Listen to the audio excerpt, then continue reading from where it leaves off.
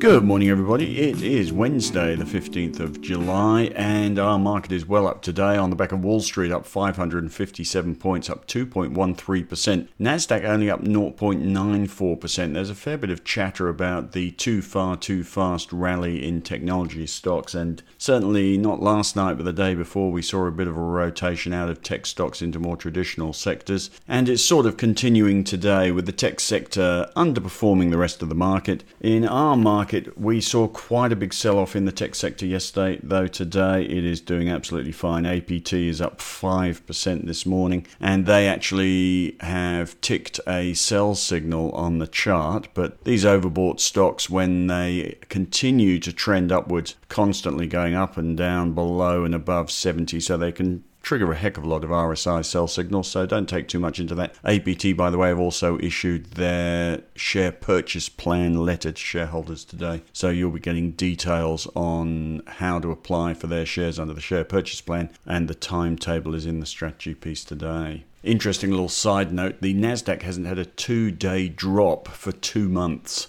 and it avoided it yet again last night. Other quick events overnight in the US. The headline is Moderna Phase 1 results show coronavirus vaccine safe, induces immune response. And I think that's why the markets are flying. And the futures on the Dow Jones are up over 200 points as I speak as well after the 500-point rise. So it looks like we're running on vaccine hopes at the moment. And a not so fabulous start to the US results season with Citigroup down 3.93% on a loss. Wells Fargo down 4.6% after reporting a loss as well, and JP Morgan managed a 0.6% rise on their results. Those are the first of the big financial results out of the US. They did have a good run into those results, so perhaps not hitting best expectations, but not the best start to the results season, it has to be said. Okay, a few other quick observations overnight. There has been a bit of a rotation to value. Newswires are talking about it quite regularly now. A rotation out of high-priced tech stocks into value sectors, which overnight included energy and materials, which is resources. Travel,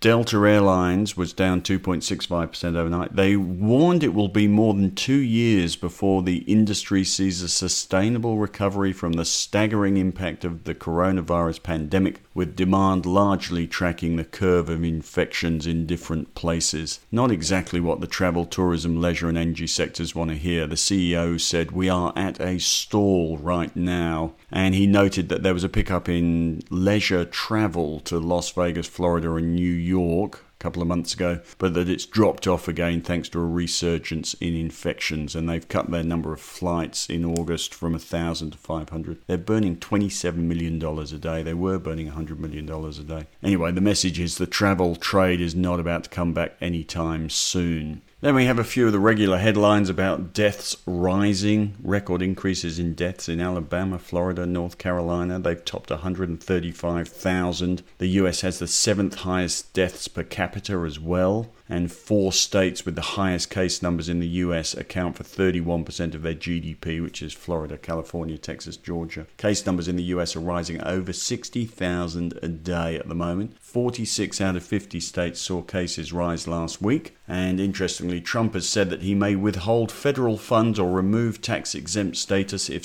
schools refuse to allow students to return. You really do wonder which side of the fence you have to drop here. Are we concerning ourselves too much with the virus? Because it is quite clear great swathes of Americans just want to get back to normal and are completely ignoring it, including the president. What do you do about that in the stock market? Do we continue to worry about the virus, or do we just go, virus be damned, and let's go all in? Well, we're not going all in.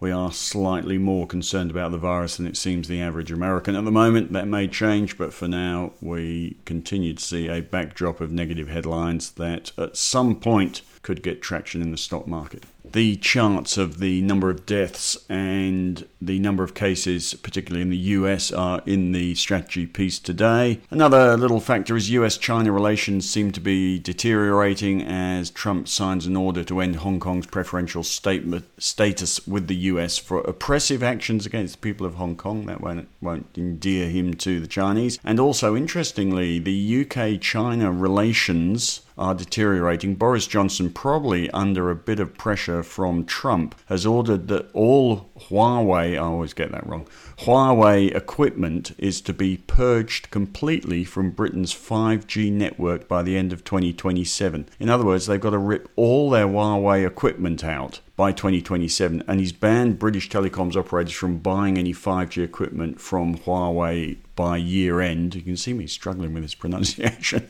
and has given them 7 years to rip out the existing gear. Huawei is seen as a national security risk because it is beholden to the Chinese Communist Party, and according to a law introduced in 2017 by the Chinese companies have an obligation to support and cooperate in China's national intelligence network. Now, a Chinese official has described the decisions as wrong, but very interesting that they see a genuine security risk in having Chinese telecommunications equipment in the country. And a couple of other quick things before we get to the strategy summary. Hamish Douglas got an article in the AFR today where he talks about his outlook for the market. Have a read of that. I've provided a link in the strategy piece today. One of the interesting comments there is that he says investors have become too confident that the Fed will always be there to backstop markets. And he's talking about the Fed being incapable of bailing out a multi-trillion-dollar emerging market, Latin American market, which is where the real damage could occur. And he also talks about a confirmation bias is leading investors to seize on the positive scientific news they so badly want. And he says the generalists get very confident, but the closer you get to the scientists, the less confident you get. Anyway, we're flying on scientific hopes today anyway. And lastly, Fed speak. There are a whole load of federal governor comments at the moment. One talks about the need for economic support, or we risk a depression. The downside risk is substantial, says another. A broad second wave of infections could prompt a second dip in activity that will reignite financial market volatility at a time of great vulnerability. Anyway, you can read some of those comments in the strategy piece. None of them are good, basically. None of them. Right, to the strategy summary today, which I am now putting at the top of the strategy piece because a few members are a bit time poor and they want it up there. So, strong bounce today, but we're not convinced. We have possibly lost objectivity and should be buying the market, but against the backdrop of overwhelmingly negative news flow, we just logically can't. The market's running on vaccine news at the moment, and that is fairly fickle stuff. Other things, an interesting change of anatomy of sectors on the move in the US, a sign of rotation out of technology to value sectors, interesting. Our market's still going sideways in general. Have a look at the chart in the strategy piece today. Interesting bounce in the energy sector overnight. It was up 3.6% in the US. We're going to keep an eye on the energy sector because there's just a chance that we could make some fairly quick money out of a sector resurrection at some point, as we did in March. If the market did get the bit between the teeth on economic optimism and a recovery, then the energy sector is going to be a highly geared play on that idea. Otherwise, the technology sector, we're looking to get set again. We're hoping it sort of tips over. Sorry about that to everybody in technology stocks. Shouldn't really be negative. But we made such huge profits out of them from the low in March that we do look forward to a new low. We sold them in June 12 and we've missed the last couple of weeks of gains. So looking for an opportunity to get stuck in again. We are still in the market for some stocks that will give us dividends over the results season. There are quite a few of these actually. They are a bit boring. You wouldn't put them in a growth portfolio. Some of them are a bit overbought, things like Telstra and Woolworths. But there are definitely some opportunities around. Doesn't look like we'll be buying the banks until CBA's results are actually out. We don't want to take the risk over results. But there are some other stocks with dividends coming up that we can have a look at. We're in no rush. The resources sector is the opportunity that we've been talking about for a week now, and we're missing the recent rally, and they're doing a fairly good job today. They're both up 2.6 and 2.2%, BHP and Rio. The iron ore price behaving itself. There is a Chinese GDP number tomorrow. If that's good, the sector could pop again. We're just waiting to see what happens there, and we are waiting to see what happens to the Rio production numbers, but that's one reasonably safe sector that's looking reasonably cheap at the moment. I put all the charts in the strategy piece today. FMG looking a little bit overbought. And that's about that for today. Now, just to keep you amused, after handling Renko charts yesterday, and if you didn't hear that or learn that, then there is a link in the strategy piece today to the article we wrote yesterday about Renko charts, which are quite fun and interesting. And today I have written a little bit about pennants on charts. Have a look at that. And I've redrawn some of the lines on the ASX 200 chart. And there are things called flagpoles where the market races up and then it consolidates in a pennant, and then it races up again, consolidates in a pennant, and you're supposed to see which way it breaks out of the pennant and chase it. Anyway, we are in the middle of a pennant at the moment, waiting to see which way the ASX 200 breaks. Have a look at that chart. And that's about that. What a newsletter. Education as well as good stock advice.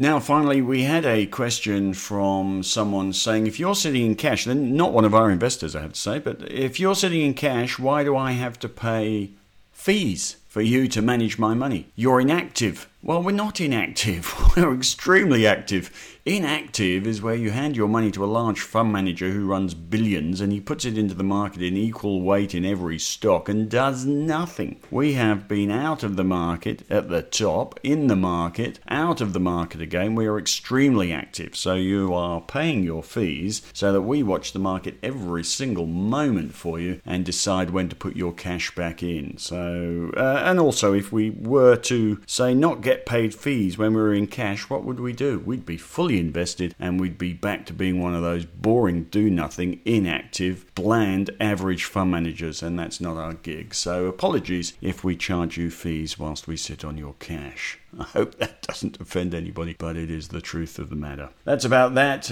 Market up 63 as I sign off. Having a good day today. Over 6,000 again. Let's see if that holds, and we'll pick it up again tomorrow.